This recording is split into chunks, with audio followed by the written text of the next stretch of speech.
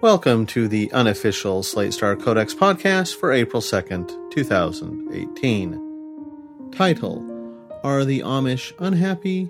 Super happy? Just meh? Part 1. Recently on Marginal Revolution, are the Amish unhappy? Quote, the average levels of life satisfaction among the Amish was 4.4. Just above the neutral point. The Amish fall lower than members of many other groups. In a study of more than 13,000 college students from 31 nations, for example, only students from Kenya, whose average life satisfaction was 4.0, scored lower than the Amish. Diener and Diener, 1995. End quote. Sounds like the Amish people are quite unhappy. This came as a surprise to me since I'd heard from Jonah Lehrer and Business Insider that the average Amish person is as happy as the average non-Amish billionaire, proving once and for all that community and old-fashioned values are more important than money.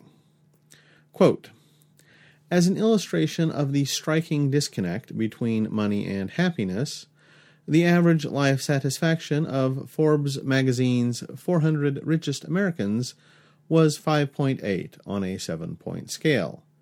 Yet the average life satisfaction of the Pennsylvania Amish is also 5.8, despite the fact that their average annual salary is several $billion lower. End quote. I actually care about getting this one right.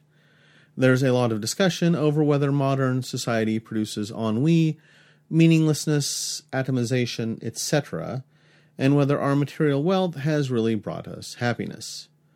The data tend to support a story where the more modern and developed countries are happier, but not without some ambiguity and contradiction. A few Latin American countries seem to do better than much richer European ones.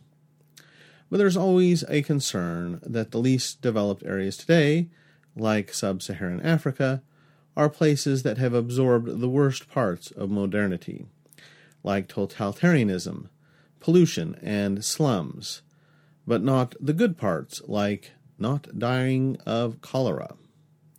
The Amish are about as close as we can get to surveying 1700s Europe. If we can figure out how happy they are, maybe it would tell us something new about the good life. Unfortunately, we can't. This field is full of conflicting data, shifting methods, unreplicated surveys, and, I didn't even realize this was a problem it was possible for a field to have, is super confusing because everyone involved is named Diener. I tried to get the above-cited Diener and Diener 1995, but carelessly bought Diener, Diener, and Diener 1995 instead.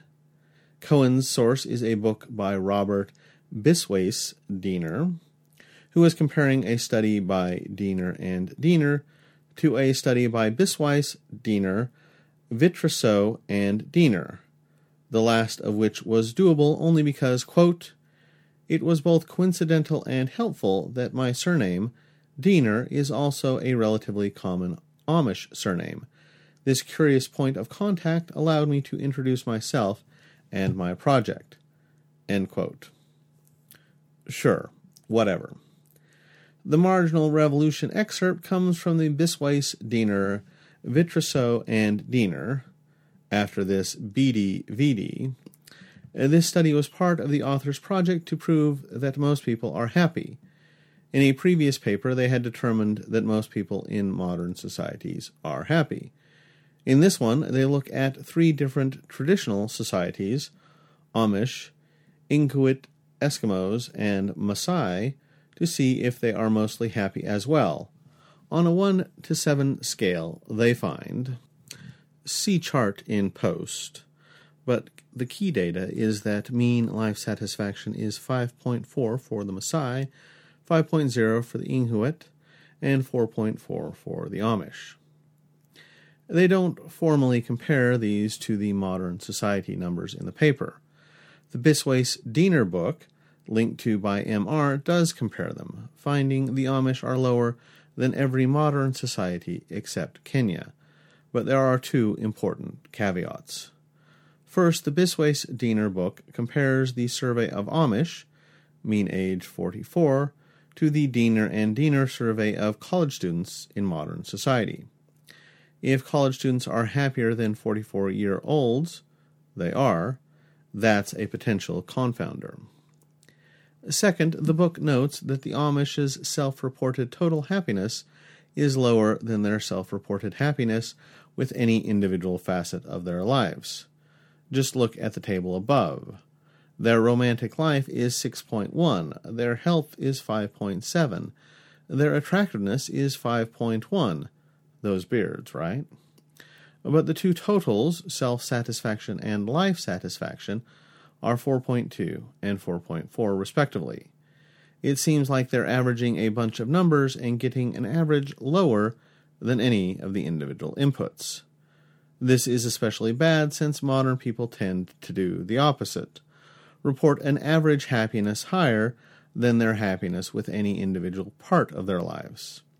Diener guesses that modern people like to present themselves well. The have a Facebook feed full of spectacular parties and meticulously prepared plates of food, even when your life is falling apart effect. And traditional societies are more likely to value humility and treat pride as a sin. As far as I know, there are no studies that have ever measured a non-Amish society using this exact breakdown. Third, as far as I can tell, the Diener Diener paper doesn't actually show Kenyans having the lowest life satisfaction, or Kenyans having a life satisfaction of 4.0. See chart in post. Scott mostly describes what you should take from it. This is the male table. There's another one for women, but it's very similar.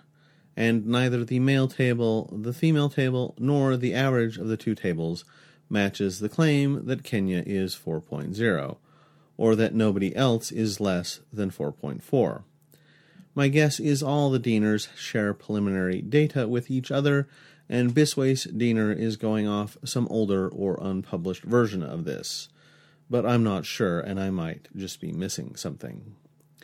The public version of Diener Diener does generally back up the claim that 4.4 is kind of on the lowish side.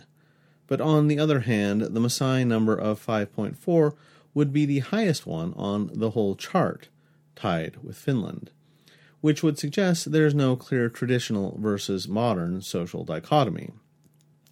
So the result of this comparison seems to be the Amish are above neutral happiness, but less happy than almost any modern society. On the other hand, the Maasai are more happy than almost any modern society. However, a lot of this could be about self-presentation, and the data for modern societies are kind of unclear. Part 2. What about the Amish are as happy as billionaires claim? The billionaire numbers come from Diener's happiness of the very wealthy, and seem to check out. It finds billionaires are happier, though not vastly happier, than everyone else. Billionaires have an average happiness of 5.8. Remember, the highest national sample above was Finland at 5.4. This time, the Amish numbers come from Diener and Siegelman's Beyond Money Toward an Economy of Well-Being, which presents this graph. Group: Forbes magazine's Richest Americans. Rating: 5.8. Pennsylvania Amish: 5.8. Inuit people in northern Greenland: 5.8. African Maasai: 5.7. Swedish probability sample: 5.6. International college student sample, 47 nations in 2000, 4.9. Illinois Amish: 4.9. Calcutta slum dwellers: 4.6. Fresno, California homeless: 2.9. Calcutta pavement dwellers homeless: 2.9. It doesn't explain where the table comes from, but the use of the same three traditional societies, Maasai, Inuit, and Amish, suggests the BD-VD paper above, which shares one of its dieners with the Beyond Money paper. But its numbers for all three groups are very different, and its headline result, the one about Pennsylvania Amish as happy as billionaires, isn't in the BD-VD paper at all and has no citation. The only clue to this discrepancy is that the Beyond Money paper cites the BD-VD paper as manuscript submitted for publication. Perhaps the peer reviewers made comments which caused BD-VD to drop their Pennsylvania Amish result and analyze some of the other results differently?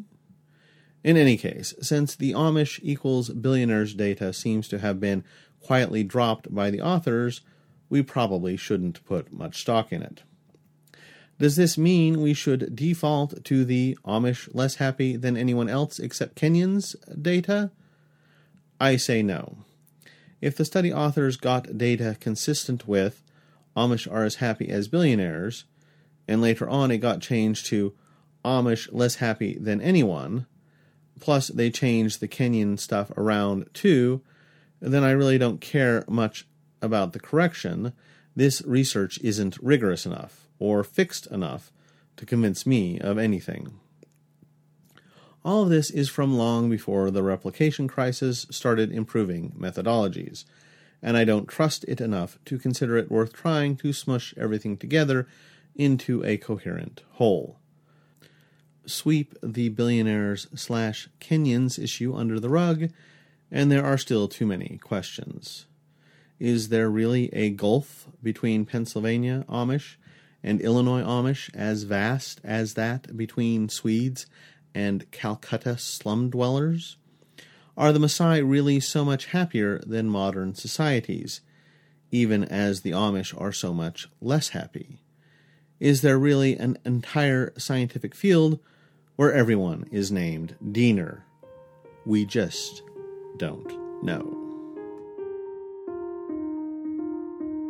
This audio version of Slate Star Codex is provided with the permission of Scott Alexander. I am not Scott. I'm Jeremiah, and you can find me at wearenotsaved.com, where I also have a podcast. For anyone wishing to reference this content, please do so by linking to the original post. If you think having an audio version of Slate Star Codex is valuable, and you have nothing better to do with your money, consider donating at patreon.com/SSC podcast, or leave us a review somewhere. Until next time.